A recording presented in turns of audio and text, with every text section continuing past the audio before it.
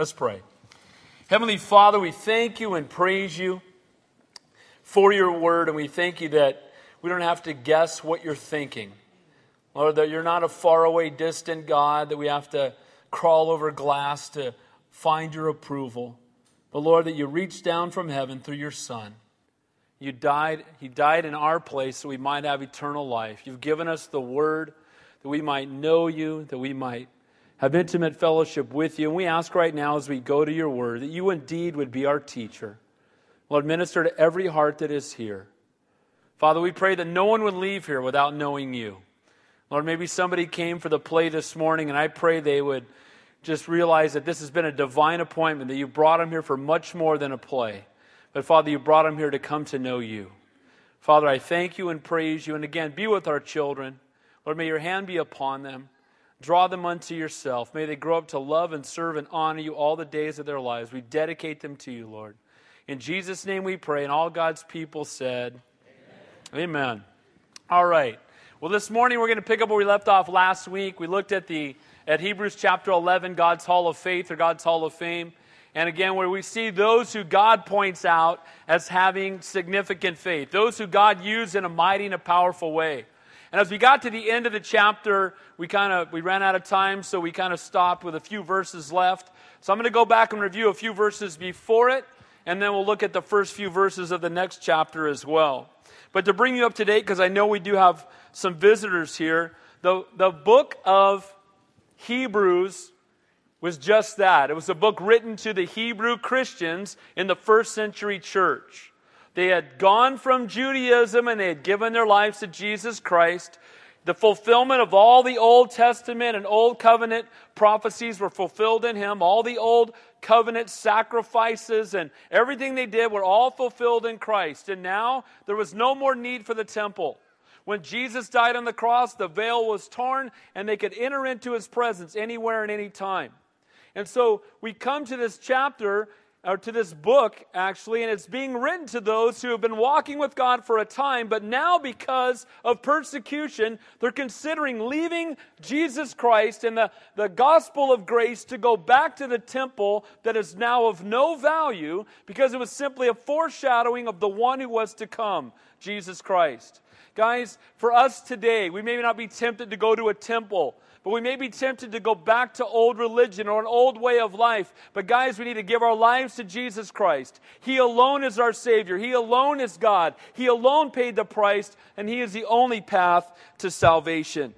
So we see that in this exhortation, through the first 10 chapters, he's letting them know that Jesus indeed is better, because there was those who thought, well, you don't even have a high priest. And we saw Jesus is a great high priest. Then he said, well, you don't have a temple. You meet in homes. They said, well, you know what? We now have the Holy Spirit dwelling within us.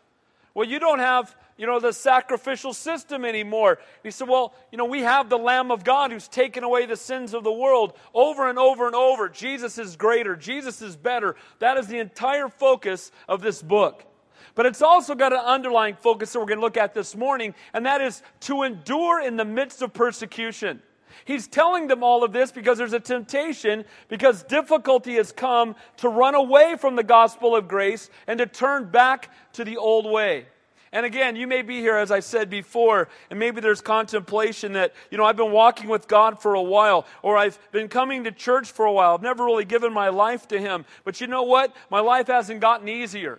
Things are still a little bit tough. I still go through trials and difficulties of life. Well, that's exactly where these first century Jewish Christians were. So in chapter 11, I'll just go quickly through what we have seen in this chapter so far. He began off by talking to them about the description of what it really means to have faith. Faith is the substance of things hoped for, the evidence of things not seen. Then after describing faith, he gave them examples of faith. In Abel, we saw faith worshiping. He offered a more excellent sacrifice. In Enoch, we saw faith walking. Enoch didn't have a Bible. Enoch didn't have a church to attend. Enoch didn't have a high priest. Enoch had intimate fellowship with God. And he walked with Him for 300 years. This is an exhortation to these who've been walking with Him for a few years and are being tempted to go back to the old way of life. We then saw Noah faith working. Noah was told to build an ark, and for 120 years he built a boat when it had never rained before. Again, we see faith in action. True belief will impact behavior, and faith works. It worships, it walks, and it indeed works. We then saw faith waiting. One of the main examples there was Abraham, who was told he was going to have a child, and yet he was 99 years old. His wife, who was 90, Sarah, was told this, and she laughed. She said, how in the world can that even be? You know, we get to see and trust that God's timing is perfect. We have faith in the Lord. We pray in our time. He answers in His time. His time is perfect. Amen? And He's showing them that while things aren't happening as quick as we thought, you know, the whole city hasn't gotten saved yet. Instead of people getting saved, we're facing persecution. He's encouraging them that real faith waits. Then we saw faith warring. And faith warning, if you'll recall, that there were those, because of their faith, had to make stands for God. And they had to make stands for God often, when they were the only ones who were standing. So sad to see sometimes how the world we're living in today and the country we live in right now is getting further and further away from God. Amen? You know, the Bible says in the last days, they will call good evil and evil good, and we're living in that time. The Lord is being mocked, even in a country that was founded on Christianity. I'm so tired of Merry Xmas and Happy Holidays and everything else. It's Jesus Christ's birthday. Amen? And you know what? We need not be ashamed to talk about the fact that He is indeed the reason for the season. But there was faith warring, and you saw those like David and Daniel, who had to make a stand for God when nobody else would, when everybody else was bowing, when everybody else was serving a false god. And God would send them out to make a stand for Him. And guys, there's a time when you and I will have to stand for Him when nobody else is standing with us. But remember, you plus God is a majority. So we see faith worshiping, faith walking, faith working, faith waiting, faith warring. And then we saw faith winning. You know what? That God is faithful when we stand for Him. And now, understand, we saw that there were those who went out into battle and won mighty victories. We saw the example of Joshua in the battle of Jericho, where God told him, march around the city, and he marched around the city and the walls came down. Again, as we are faithful to God, He will do exceedingly abundantly above all that we ask or think. And so we saw several examples of faith winning. Now finally, at the end, we saw a faith that is willing to die. Because guys, when we stand for God, sometimes there will be a great victory here on earth, but other times it will result in a victory through even our own death. Guys, a faith that cannot be tested is a faith that cannot be trusted. And those who really love God will have an eternal perspective. Our faith will grow to the point that we become like Job. Though He slay me, yet will I trust in Him. Lord, I trust You no matter what. Not just when things are perfect, but Lord, when things are difficult. Now remember, I'm sharing all this with you, but remember that this was being written to the first century Jews who were considering walking away from God. And He's giving them all these examples of these Old Testament heroes who stood for God even when it wasn't popular. Those who had gone through much greater trials than they were going through, and yet they remained faithful. Guys, none of us have endured the things we saw in Hebrews chapter 11, or very few of us anyway. We saw there some of the things that they were, being stoned. I don't know if anybody in the United States has ever been stoned for their faith, or being sawn in two, or living destitute lives, or afflicted, or tormented. But you know what I love is when you get to verse 38, look how God feels about those who lay down their lives for Him. Jesus laid down His life for us. And the Bible says, greater love hath no man than this, that He laid down His life for a friend. And you know what? True faith is not seen just in showing up on Sunday morning or having a Christian sticker on your car, but truly living a life laid down, sacrificed unto Him. He's worthy to be worshiped, to be praised. And if we give Him our lives completely, He will use it for His glory. And then it says, this is what God says about those who are willing to die for Him, who are willing to live for Him. Let me say this too. Sometimes it's harder to live for Him than it would be to die for Him. Sometimes, we say, well, I would die for the Lord, but yet we won't stand up at work and proclaim the gospel to our coworkers. Well, yeah, I would die for Him. Well, I would lay down my life for You. Lord, I'd go into battle for You. Lord, I would do anything for You. Oh, share my faith with my neighbor. Oh, I can't do that. And you know what? Sometimes it is harder to live for Him than it would be even to die for Him. And so this is what the Bible says about those who were indeed willing to die for Him. It says, of whom the world was not worthy. How incredible when God would say that the world was not worthy. Could it be that they were being used so mightily by God, He allowed them to go through this persecution unto death because they were not worthy to remain here, and He wanted them in His presence. Guys, to be absent from the body is to be present with the Lord. As Christians, we die well. Amen? I just got an email about a young man who was in my youth group in Southern California, and I just got an email last night, and I don't know how, but he went to be with the Lord. And he couldn't be more, he's probably 30 years old or so. And I'll find out later the details, but I have to tell you, I got the news, and all I could think was, praise God. Praise God. We die right on time. And Isaiah, according to tradition, was sawn in two. But even at that, it was right on time according to God's perfect plan. And we must never question the Lord. Faith is the substance of things hoped for, the evidence of things not seen. It's trusting God even when we don't understand. And guys, we need to get to that place where our faith goes beyond to belief in our head, but is shown in actions in our everyday lives. And the Lord says, of those who stand for Him, of whom the world was not worthy. So we're going to pick up in verse 39.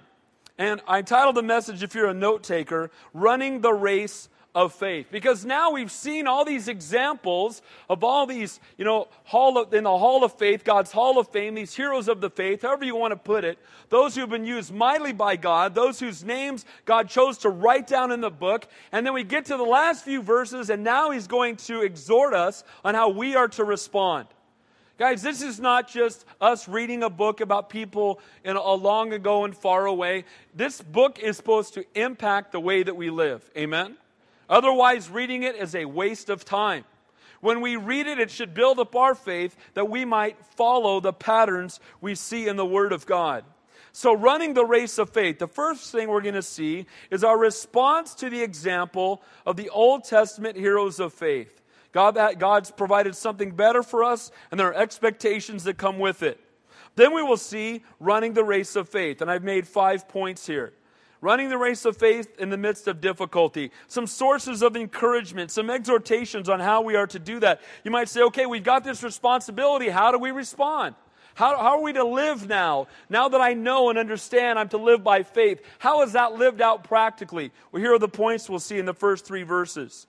Number 1, the encouragement of those who've gone before us. The examples we can look back to and see the faithfulness of God and the hand of God, and how He can take somebody who doesn't even know they're being used so mightily by Him. Do you think Noah knew that we'd be talking about him 5,000 years later? Absolutely not. Do you think that any of them thought, I'm going to be in the Bible one day? Probably been there several times the way I'm living for the Lord. No, they didn't think that at all.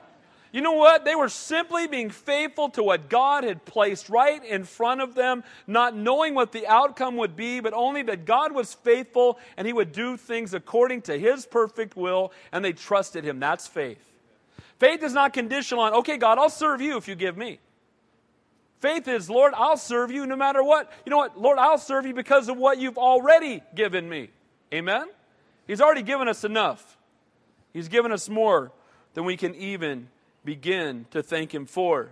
So the first thing we'll see in running the race in the midst of difficulty is we have an encouragement by looking at those who've gone before. The next thing we'll see is the exhortation to lay aside every weight, those things that weigh us down in our faith. Then the exhortation to lay aside the sin that so easily ensnares us. Then to run with endurance. And then finally to look unto Jesus. So let's begin in verse 39. Looking at our response to the example of the Old Testament heroes of faith, God having provided something better for us. Look what it says there in verse 39.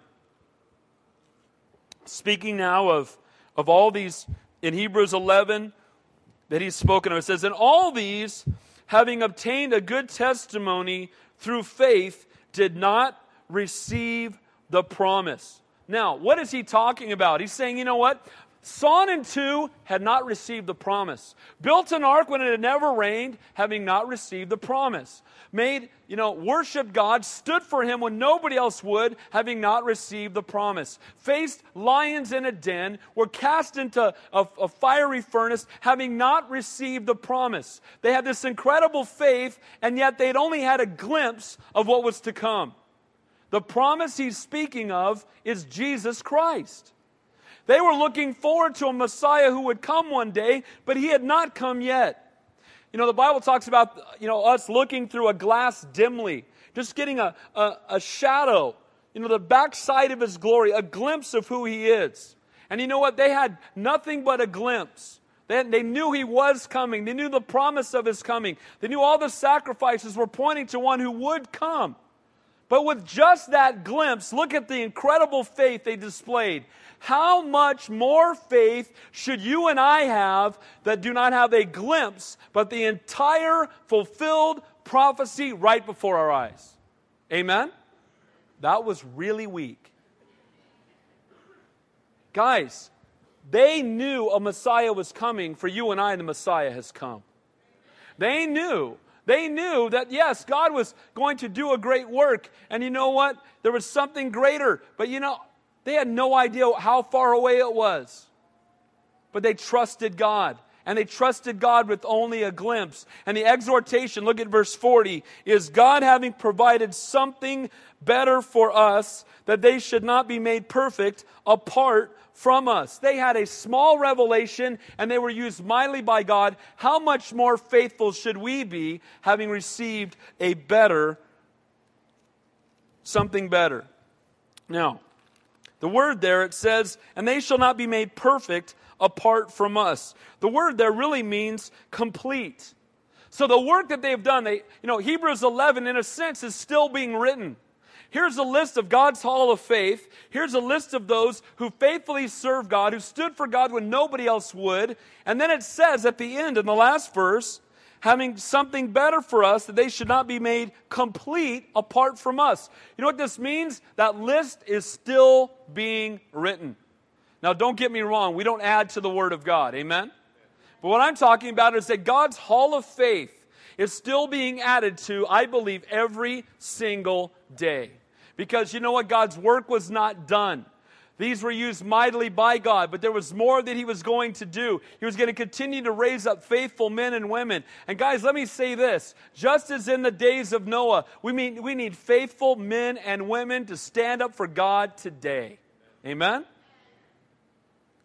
Did the kids put you guys to sleep or what happened? Just wondering. God has called us to live lives of great faith. Faith not only to win, but to war or even to die if necessary. And again, God is calling us. He's given us something better. He's given us something more. Guys, I believe that we will be the most accountable. Think about this. They did not have the Bible. They did not have, only a few did, most did not have the power of the Holy Spirit. And when the Holy Spirit was given, it was given for a specific task, for a specific amount of time. They did not have the indwelling power of the Holy Spirit. They may have had, depending on when they came along, maybe they had the first 5 books of the Bible. Maybe some of them had some of the prophets' writings, but certainly some of them came along and didn't have any of the Word of God. They did not have the Holy Spirit. Jesus had not come yet. They had just a glimpse of what was coming. But you and I, we have so much more. Living today, guys, most of you have many Bibles in your home. You have to decide which translation you want to use and which color you want to bring today, right? They didn't have a Bible. We have the Word of God. It's only been in the last few hundred years, with the invention of the printing press, the ability that we have. Even later, they would have the Word of God and it would be on a scroll and only a few would have access to it. And you'd have to go to a special place and they would open it up and they'd be able to read small portions of it. You and I can open up the Bible anywhere and any time and spend time in the presence of Almighty God. We have the Holy Spirit living inside of us who illuminates the text. The veil has been torn and we can enter into the most holy place that had been reserved for one man once a year. for but a moment, and now you and I can enter in anywhere and any time. Guys, there's something better He has for us. As great as He used them, as mightily as He used them, He wants to use us in even a more mighty way. Pastor Dave, are you telling me God wants to use me in an even more mighty way than He used Abraham? Yes, I am. Because that's what this verse says. He has something better for us. Now, not only for us as a people living on this planet today, but think about us in the United States. So there are those that we have the fulfilled revelation. We have the completed revelation. We have the fulfilled prophecy. As recent as 1948 with Israel becoming a nation again. Seeing all these prophecies being fulfilled over and over. The Word of God talking about 2 men dying in Israel and the whole world seeing it. And they mocked that. How is that possible? Well, we have television today. It's very simple. But we see the fulfillment of prophecy over and over. God has something better for us. But again, we're more accountable. Because there are people on this planet still who do not have the access to the Word of God that you and I have. There are people in different countries all over the world that are fortunate if they have one Bible for an entire church. They don't have a Christian radio station. They don't have commentaries. They don't have Bible software. They don't have all the things that we have. And yet, I'm sharing with you from my heart that I am concerned that we have become so lukewarm in the midst of having so much blessing from Almighty God. God has given us everything we could possibly have, and yet we're too bored. We move on. We're focused on everything else but Him. The Bible says that seek ye first the kingdom of God and His righteousness, and all these things will be added unto Him. Guys, we got so much to turn to, so much freedom to worship. Christian radio, Christian TV, Christian movies, gospel tracts, commentaries, Bible software, Christian t-shirts, bumper stickers, churches on every corner, more than probably any other place on this planet, and yet we as a church in the United States are asleep. Now, I know I may not be speaking to you as an individual. I'm talking about us as a church. But guys, that means we need to be praying more. Amen? That means we need to be more outspoken about our faith. We need to pray, God, start a revival and start in my heart first. God has something better for us. God has given us everything we could possibly need. Guys, it's not that we need more. It's that we need to be faithful with what we have. Amen? With what He's already given us. And God is, you know what, guys? Our life is but a vapor.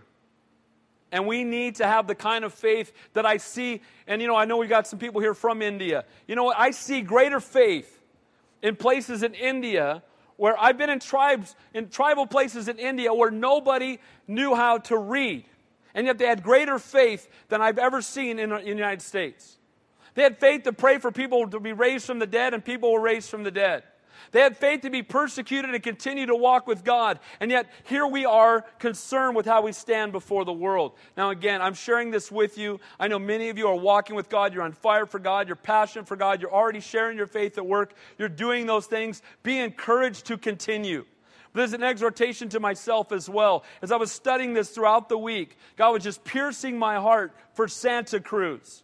Santa Cruz needs Jesus, amen? And God has put us here to be salt and light of this place. And we don't need more to reach this county. We need to be faithful with what God has already given us. It says at the end of that verse, God having provided something better for us, that they should not be made perfect apart from us. God's work will not be complete until He comes back. And God's looking. The eyes of the Lord search to and fro among the whole earth, seeking one who will show Himself strong on account of Him. And again, I'm driving down a dirt road. I'm talking to my driver, and I'm talking to him about his faith in the Lord. And they have a different grasp and understanding of what it means to be a Christian than we do. In a land that is largely Hindu and Muslim in many parts of the country. There are parts of the country where they can worship freely, but many parts of the country, they face great persecution. You see it happening also in China. And I'm talking to these guys, and they've experienced persecution that you and I never have. I was talking to one man, and because he showed the Jesus film out in the field, they took him and his wife and his 2 children, and they took him out onto an island and put him in prison and told him every day, we're going to kill you tomorrow. We're going to kill you tomorrow. They told him every day for 3 years, we're going to kill you tomorrow. And they would bring his children by. They had him in a separate cell and said, we're going to take your son out and kill him right now. Unless you renounce your faith in Jesus Christ, we're going to take your 5-year-old son and kill him right now. You know what? You want to talk about your faith being put to the test. And he never would relent. He said, you know what? The worst thing I could do for my son is deny Jesus Christ in front of him. And I won't do it. And you know what? If they take my son, he'll be absent from the bodies to be present with the Lord. And after 3 years, finally one day, they took him out to a field. They blindfolded him. He thought he was going to be shot, and they left them there. And then a plane came and picked him up and flew them away. And they were told if they ever went back there, that they would be put to death. And you know what? He went back there and started sharing the gospel again. You know what? And we live here, and we're like, hey, man, if I say something about Jesus to my neighbor, he might, not like me anymore. He might be mad at me. If I don't, God, and I'm sharing this with you from my own heart, because God's convicting me too. Guys, we need to make a stand for the Lord. I'll never forget another young brother coming up to me, and I noticed that he had some wounds under his shirt, and I asked him what had happened, and he said, well, you're a pastor, you know what it's like. They got me on the ground and beat me again. And he goes, well, you know what it's like, you're a pastor. I don't know what that's like at all. I've had people get up and leave during a message, but I've never had anybody beat me. No, that's not happened one time. But see, there's an expectation that standing for God means persecution may come, and yet they stand for God anyway. Maybe as a country, we need a little more persecution, so we'll stand for God. Lord, whatever you have to do to make your light shine brightly, let's do that. Amen? So now that brings us to chapter 12. And we're just going to look at the first few verses. But it says, he has something better for us, made perfect apart from us. Okay, now we are to respond. Here's the hall of faith. Here's how they're walking. Here's how they're living. And now it's up to you. Here's your response. And he begins by encouraging them. Now remember who he's talking to. People who are contemplating leaving the gospel of grace to go back to Judaism. Why? Because they're being persecuted and they don't want to be persecuted anymore. I didn't sign up to be persecuted. I gave my life to Jesus Christ. I like the gospel of grace, but I didn't want any difficulty to come with that. Now difficulty has come, and you know what? Maybe I'm just going to check out and go back. That's who he's writing to.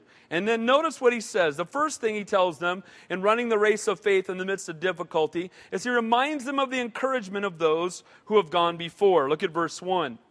Therefore, whenever you see therefore, you ask what it's there for. And what he's saying is, in light of everything I've just said, here's how you're to respond. In light of everything you've just read in chapter 11, this is the response of a Christian. This is how we ought to respond to seeing the mighty hand of God. The word therefore literally means consequently or truly then. The writer is telling these early Jewish Christians, okay, I've told you about them, it's your turn now. Guys, we've been reading the Word of God, we've studied the Word of God, it's our turn now. Amen? It's our turn to take it outside of this building and start living it before the world. In light of all he had said in the previous chapter, and he says, therefore, we also, since we are surrounded by so great a cloud of witnesses. Now he's referring back to Hebrews chapter 11, and he's talking about this cloud of witnesses, all these who had made a stand for God in the face of great difficulty. Greater difficulty than they were presently facing, they had stood for God. The writer exhorts them to remember those who had faithfully finished the race of faith before they had even come along, and they had done it in the midst of difficulty. Now, it says, so great a cloud of witnesses. Now, the context, this is a clear reference, like I said, to those who had come before them. And it says that they were surrounded. That word means to lie around, to enclose, to encircle, to hang about. So while these early Christians were indeed enduring persecution to the point of considering bailing out, the Word of God was filled with examples of those who had remained faithful to the end. And it should serve as a source of encouragement for those who are still running the race of faith. Notice again, these members of the Hall of Faith could not have known the impact their faithfulness would have on coming generations, so too, you have no idea the impact that your faithfulness is going to have on coming generations. Guys, we need to be faithful and leave the fruit up to God. Being faithful, be obedient. We have no idea how it's going to impact those who follow us. Now it says, a cloud of witnesses. Now this has caused confusion by people because they read it in English and they take the meaning and they think that means that Moses and Abraham and David and Samuel and Barak and Jephthah and all those who are mentioned are actually sitting up in clouds watching us. I've heard pastors absolutely interpret it that way. So great a cloud of witnesses. This means they're all sitting up in heaven watching us. Well, I beg to differ. I absolutely do not believe that's happening. Let me tell you why. I got several reasons. Number one, heaven is a place of joy and peace. Amen? If they were watching the earth, there'd be no joy. Amen or not? First of all, and if Jesus is there, where are you looking? You're going to be focused only on Him, seeking after Him. I mean, it does sound kind of cool to think that Moses might be cheering for you when you're sharing your faith. Sounds pretty cool, right? David's up there playing a harp. Go, yeah, share your faith. No, it's not happening. That's not what's happening. But let me tell you this. If you look up the original in the Greek, here's what these words mean. The word cloud means a dense multitude or a throng. It speaks not of a witness's location, but his number. So there's a cloud of witnesses. There's a great number of them. You can look back and see this huge number of those who've made a stand for God. And they should be an encouragement to you as they have stood in the midst of persecution that you can stand too. The word witnesses does not mean spectators. It's actually where we get our word martyr. There's so great a cloud or throng or multitude of martyrs that you can look back at that it should be an encouragement to you to stand faithfully for God today. That's the context. That's what it means. It was being written to those in the midst of persecution. It wasn't telling them, hey, Moses is watching, you better shape up. It sounds more like Santa Claus. And, that's not Moses. What he's telling them was, you know what? You can look back and see the faithfulness of men and women and how God used them in a mighty way as they were not witnesses as in watching, but they were witnesses and as in making a stand for God. And they were martyred for their faith. It's not a cheering section in the clouds, but there are a multitude of witnesses to God's faithfulness, bearing witness that God can see us through, witnesses to us of faith and endurance. As they were contemplating going back, they could look at all these examples and say, you know what, God stood by Noah, God stood by Abel, God stood by David, God stood by Samuel, and God will stand by me. Amen? And that's the word here. That's the exhortation. It's not, again, hey, people are watching, so be at your best. Guys, I'm not worried about Moses watching. Almighty God is watching. The Holy Spirit living inside of us. I'm not worried about what Moses has to say. Again, we got to be careful, because if we're not, we'll end up worshiping the saints instead of seeing them as those that God used in spite of their sinfulness. Amen? And that's the same thing that can be the encouragement for us. This is an exhortation on how to keep moving forward in the midst of difficulty and persecution, to keep running the race of faith. Number one, by being encouraged by the testimonies of those who have gone before. May we be encouraged by the testimonies not only that we read in Scripture, but that we read today. Hey, by the way, if you've ever seen the book Jesus Freaks, anybody ever seen that book before? Or Fox's Book of Martyrs? Jesus Freaks is literally a book from going back 2,000 years to 20 years ago, of people who have been martyred for their faith. And I'll tell you what, and they're each about a page and a half long. Great exhortation to end your devotion with in the morning. A great exhortation to get our eyes off of our trivial trials in life and to get them focused back on the Creator of the universe and living a life sold out for Him. Let me encourage you. It might be a good Christmas present. Then it says, number two, not only be encouraged by the testimonies of those who have gone before, but then it says, by laying aside every weight. Look what it says. Therefore we also, since we are surrounded by so great a cloud of witnesses, let us lay aside every weight. 1 Corinthians 9:24 says this, Do you not know that those who run in a race all run, but one receives the prize? Run in such a way that you may obtain it. Now, while an athlete may train with weights, he will never carry the weights out onto the athletic field. Why? Because weights slow them down. I'm amazed. I had some friends in college, and I'm sure it's a lot worse now. They were sprinters, and I would pick up their shoes, and they almost didn't feel like you were carrying anything in your hand. They've made their shoes so light, they're trying to cut down every ounce. Their uniforms, they try to get rid of any draft. Why? So that they can run full speed and not be slowed down 1 ounce. Can you imagine if a guy showed up at the Olympics after training for 4 years and he ran out there to run and he had a 50-pound dumbbell in each hand? Okay, I'm ready. You know what? You're going to get lapped, right? That he's done. Why? Because he could be the fastest runner in the world, but if he's trying to carry those weights with him in the race, he's going to be of no value and he's going to get nowhere quick. Guys, the example here is this. As we're running the race for God, there are those kinds of weights that can slow us down and even render us completely ineffective for the kingdom of God. And I want you to notice that it's interesting that the weights, it's not against the rules for a runner to carry weights out there, but they never do because they know if they do, they'll lose. So it's not against the rules. And I believe there's a picture of the liberties that we have in Christ that are not necessarily sin. They're things that, we can miss out on what is best, pursuing that which is good. And sometimes we're so focused on pursuing things other than the kingdom of God. Again, not necessarily something that's wrong or bad, but we pursue it so much that we become ineffective in our testimony. Maybe we're working 80 hours a week at our job, and we have no time for devotions, and no time to lead our family in prayer and in Bible study, and no time to get involved in any kind of ministry. But I'm doing this for my family. I'm doing it faithfully. Guys, we're not to be making our career above our relationship with God. We're not to be making any of these things that can get our eyes off of Him, that can slow us down, that can render us ineffective. He says there, let us lay aside every weight. Put those things off. We need to be running lean and mean for the Lord. Amen?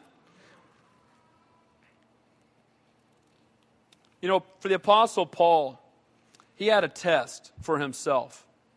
And his test was basically this. It says in 1 Corinthians, all things are lawful, but they're not all profitable. You know what he says? It's not wrong against the law. It's not against the law of God for me to do this, but that doesn't mean I should do it. It may not be unlawful, but it doesn't mean it's profitable. And so the Apostle Paul had a way of looking at things that I think we all could learn from. His whole heart was this: does it edify and strengthen my walk with God? If it does, I'll be involved in it. If it doesn't, I won't. That was his heart. Now again, what I'm supposed to go work? Yes, you are. And when you're at work, remember, you're in your mission field. Amen? When you go to work, you go to be a witness. We don't go witnessing, we are witnesses. And wherever we go, God's called us to be there. But guys, our number one priority at work should be to be salt and light. Now, that means we do our job as unto the Lord. That's part of it. We should be the best workers in the building, but people ought to see Jesus in us. But guys, if we get to the point to where we're so focused on our career or our possessions or our hobbies or even a relationship that it hinders our walk with God, it's time for us to lay it aside. Maybe there's a form of entertainment that's occupying all your time. Maybe it's time to throw out the Xbox. Maybe it's time to put some of those things away. Now, Pastor David, sounds like you're getting legalistic. No. What I'm saying is, guys, if we want to live our life sold out for God, we need to set aside those things that will get our eyes off of God. Amen? And again, we can miss out on what is best pursuing that which is good. I heard a young man came to his track coach and he said, "Can I smoke and run?" He said, "You can smoke and run, but you can't smoke and win." And that's a great example. Guys, we can be Christians, we can love God, and we can be all about the things of this world and so consumed with them that we have no time to impact eternity. No time to use the gifts God's given us for His glory, to step up. Pray about starting a Bible study at work. Well, I don't really know the Bible that well. Well, start reading it. You just got to be 1 week ahead of everyone else. Amen. Now I know the secret of being a pastor. You just got to be a week ahead. Read the text. Spend time in the Word. Steal people's notes. It's okay. But just, can I encourage you? Pray about starting a Bible study at work. Pray about starting a Bible study in your neighborhood. Pray about getting more involved in using practical gifts to go to your next door neighbor and minister to them that they might see Jesus in you. May we not be so busy about the things of this world that we have no time for the things of God. We need to lay those weights aside that are weighing us down in our pursuit of serving God with our whole heart. So the weights, those are the liberties. Those are the things, again, that can be okay, done in moderation, but when they become the priority of life, they need to be put aside. We're running the race with faith. The third thing we see is not only lay aside the weights that can, weigh us down, but also the sin which easily ensnares us. Let me say one last thing about the weights, because this is from my own life. It was a mistake that I know that I made. I missed God. And it took me years before things got right. Early on, I bought a house, and I paid a lot of money for it, and my mortgage was really high, and you know what? It kept me from doing full-time ministry because I couldn't possibly do ministry and work enough hours to make my house payment, and I used to call it the golden handcuffs. No, I'm not saying we can't have a house payment. Houses are a good investment. We need to be good stewards of God's money. As long as we understand it's God's house, it's a great investment, a good thing to do. But guys, may we not try to buy the biggest house we possibly can so that we can have the biggest payment, so hopefully we make the most money one day, and then it renders us ineffective to have any time to serve God. The Bible tells us very clearly that, he told the apostles, don't even take a money bag with you. To have very little holding on to you from the things of this world. And again, I own a home. I'm not bagging on owning a home. I'm just saying, if we have possessions, may they not possess us. Amen?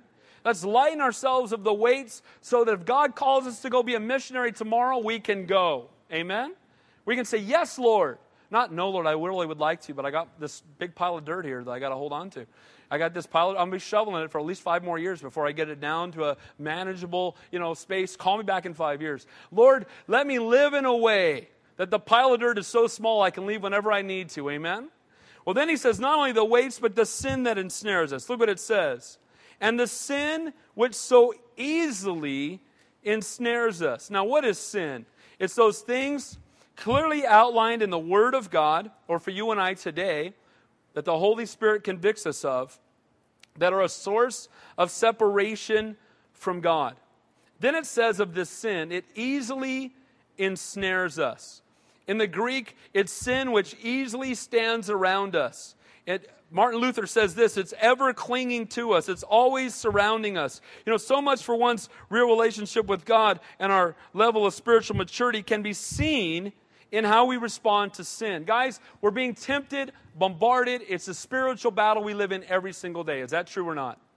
Every day the enemy's coming. He knows your weak point. He's not all-knowing, but he knows you well enough. He knows humanity well enough. He knows your weak point, and he's going to keep bringing those things that will trip you up, that will stumble you, that will make you ineffective in running the race for the Lord and serving Him with your whole heart. He's right there.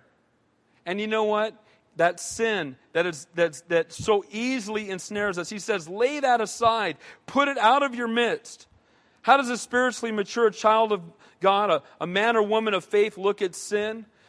When we look at the Word of God, we don't look for a loophole to live our life. I hear this all the time, I have to tell you. People will say things like, well, the Bible was written 2,000 years ago, and culture was different, and blah, blah, blah. I'm tired of it. Truthfully. But Pastor Dave, but there's my circumstances, and we're trying to find a loophole to live a sinful life. When someone is spiritually mature and wants to lay aside sin, they examine the Word of God, they put it up against their own lives, and if they see anything in their life that the Word of God would say is sin, they say, Lord, help me to get it out of my life, not find a loophole for me to continue in it. Amen? He's saying to those who want to run a race of faith, who want to have a life that impacts eternity, you need to take that sinful behavior and remove it. Set it aside. Put it away from you.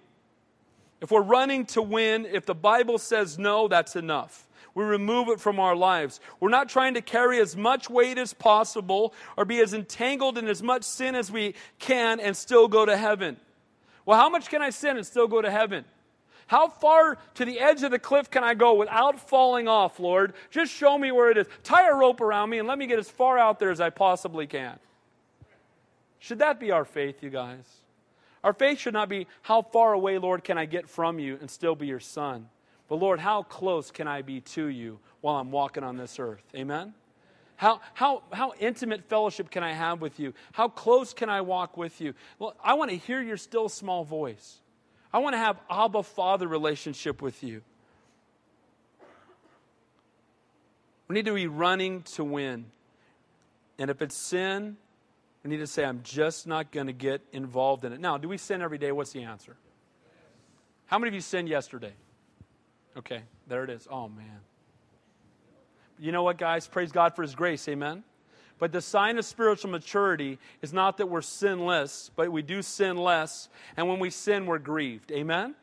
That's when you know you're walking with God, because when you do sin, it breaks your heart. It grips you. It grieves you. And we say, Lord, I want that away from me. I'm not trying to find a reason to hold on to it. Lord, I want it removed from my life. Therefore, we also, since we are surrounded by such great examples behind us, let us lay aside every weight, those things that would slow us down, and those very sins that would easily ensnare us, that would trip us up, that would cause us to be ineffective for the kingdom of God.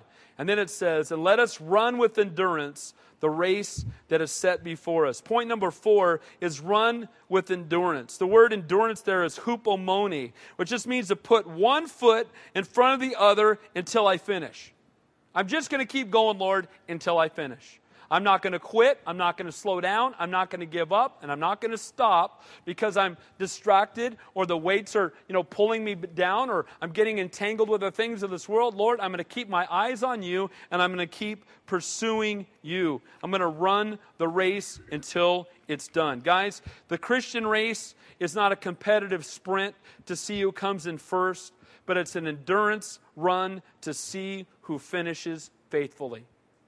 God's not looking for how fast you run out of the blocks. He wants to see you just continue to be faithful and pursue Him to the finish line.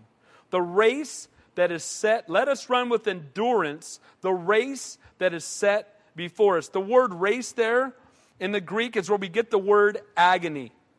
The word is used for conflict or struggle. God has set before us a race. And we must run it. And it will involve effort and commitment. And just being a passive person, you'll never run the race. God wants us to run the race, to finish it right. Paul pictures himself as a runner in Acts 20:24, one of my favorite verses in all of Scripture. And Paul's telling them that nothing would slow him down from running the race. And this is what he says, after giving a list of all the trials he had been through. He says, but none of these things move me, nor do I count my life dear to myself, so I may finish my race with joy and the ministry which I have received from the Lord Jesus to testify to the gospel of the grace of God. He was not going to allow circumstances or persecution or trials or sickness or imprisonment or anything else to keep him from having an eternal focus and serving God full speed. You know what? Santa Cruz needs people like that. Amen? People who say, Lord, I don't want to give you 2 hours a week. I want to give you every moment of my day. Lord, every breath. It's all yours. I want to serve you with all of it. The first century Jewish Christians were contemplating dropping out of the race altogether. The hurdles are too high. The turns are wearing me down. It would just be easier so much to let me just quit. Guys, the Christian faith is not something we quit. We keep pressing on. And guys, I want you to make it clear. We're going to see in the next verse. We don't press on. We allow Him to press on through us. Amen? Look at it says. The last point we want to look to. Not only do we have the encouragement of those who've gone before, not only do we lay aside those weights, those things that can be good, but can hold us back from pursuing God. We lay aside the sin that so easily ensnares us. We run with endurance. And then lastly, we look unto Jesus. Look what it says. Looking unto Jesus, the author and finisher of our faith. Guys, as we're running the race, we need to keep our eyes focused on Him. He's going to be the one that strengthens us to keep going forward. If our eyes are on Him, if our eyes are on the prize, the finish line, we're going to be in heaven one day. We're going to see Him face to face, and nothing else is going to matter. Lord, help us to keep our eyes on the prize. I love the New American Standard, what it says in this verse. It says, fixing our eyes on Jesus. We can only run the race as we look to Him, as we have our eyes locked on Him, as He is our focus, our inspiration, and our example. And in the ancient Greek, the word looking unto Jesus implies a definite looking away from other things and looking only unto Him. So we're looking to Jesus. I don't know about you guys, but I can only look one place at a time pretty much. And I really can't be looking 9 places at a time. I just can't. And if I do, my eyes cross and they hurt and I don't like it. So, you know what? If we're looking unto Jesus, we won't be looking at the temptations that are around us. Amen? If we're focused on Him, if we're passionate about Him, if we're looking only unto Him, He will become the focus and passion of our lives. Guys, while the Old Testament saints are examples, good examples, they're imperfect nonetheless, Jesus is the example. Amen?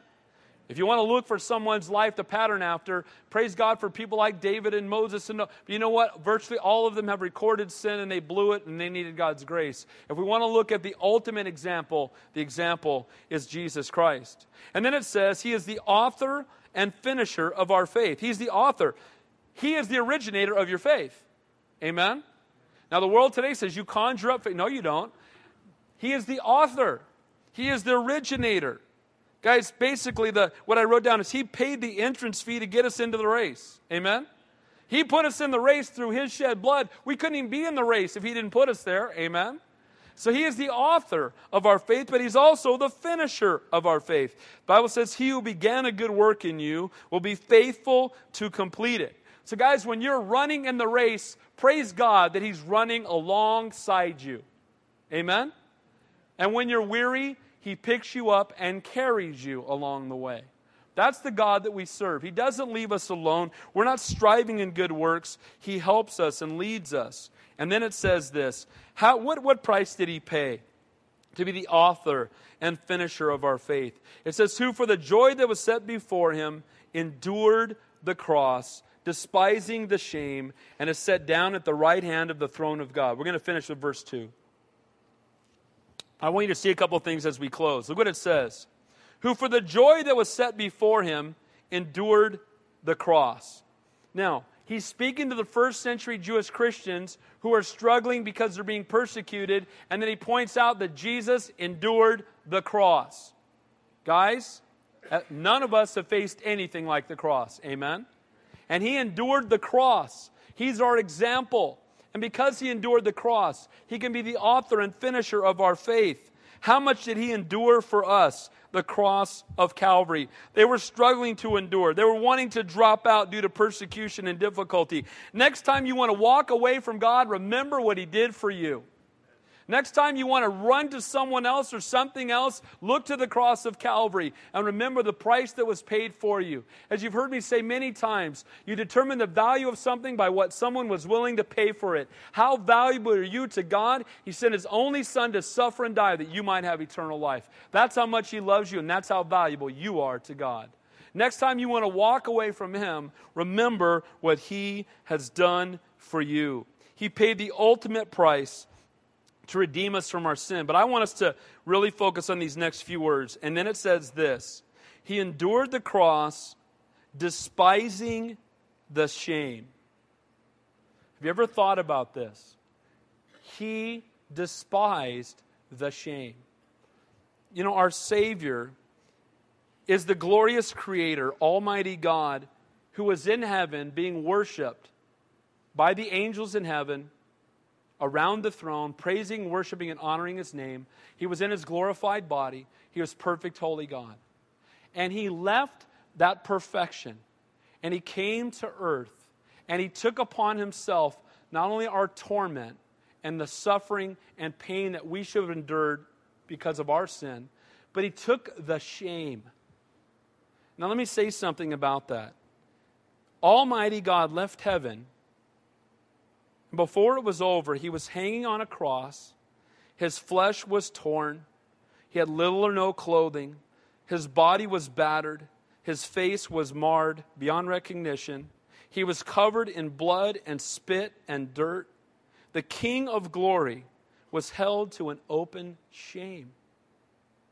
how valuable are you to God? That shame belongs to us. That was our shame. Amen? We deserve that.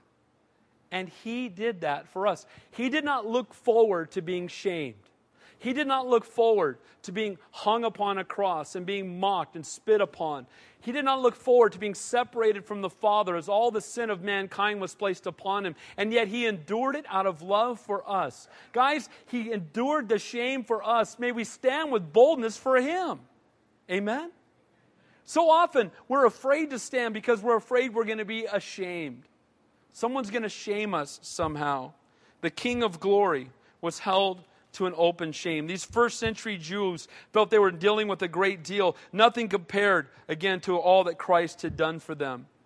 We need to look to Him. He's the author and finisher of our faith. And that the rest of that verse says, and is set down at the right hand of the throne of God. Guys, we look to Him.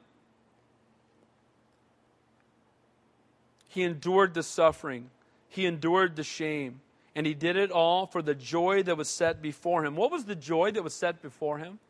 The joy of eternity with you. The joy of restoring sinful man back to holy God. He endured shame knowing that at the end of shame would bring about a restoration of sinful man back to holy God. He had an eternal perspective. And guys, you and I too need to have an eternal perspective. The only way we'll be able to stand with boldness is if we have an eternal perspective. The only way we'll be able to stand faithful in the midst of persecution is to realize that this life is but a vapor, but eternity is a long time. Amen? A long time. Guys, we're going to be dead a lot longer than we're alive. Amen? The time we have here is nothing compared to eternity. That eternal glory is something so much greater. And guys, when we understand that and we grasp that, this is but light affliction in light of that which is coming. And our Savior, because He's Almighty God, He had an eternal perspective, and He endured shame that He was not looking forward to out of love for us. And Lord, if we're going to serve You, if we're going to love You, if we're going to honor You, how can we do that and then not be willing to suffer any persecution? Not be willing to have anyone ever look at us sideways. We just want to fit in with the world.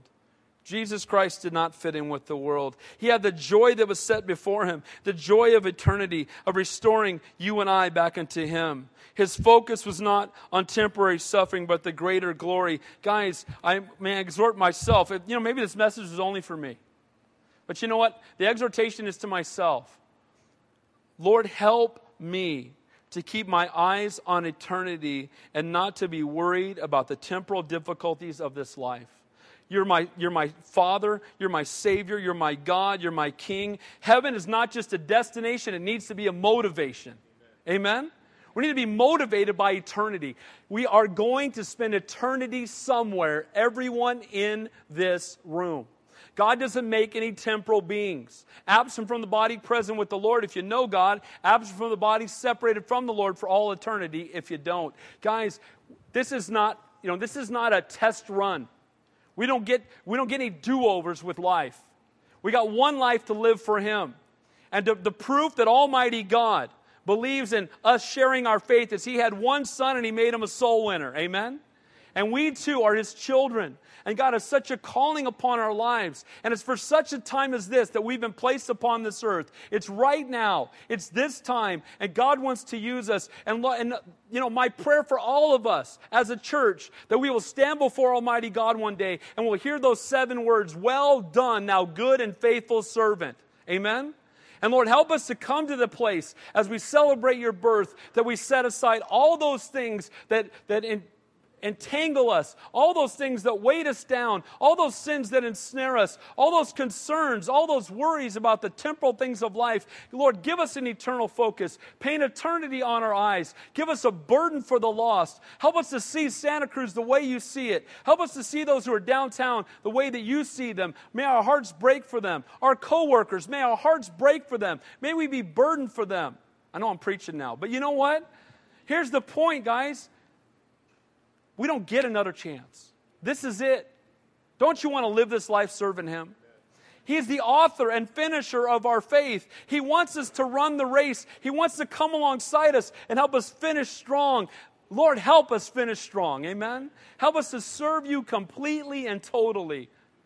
As you go out Christmas shopping, remember that He's the reason for the season.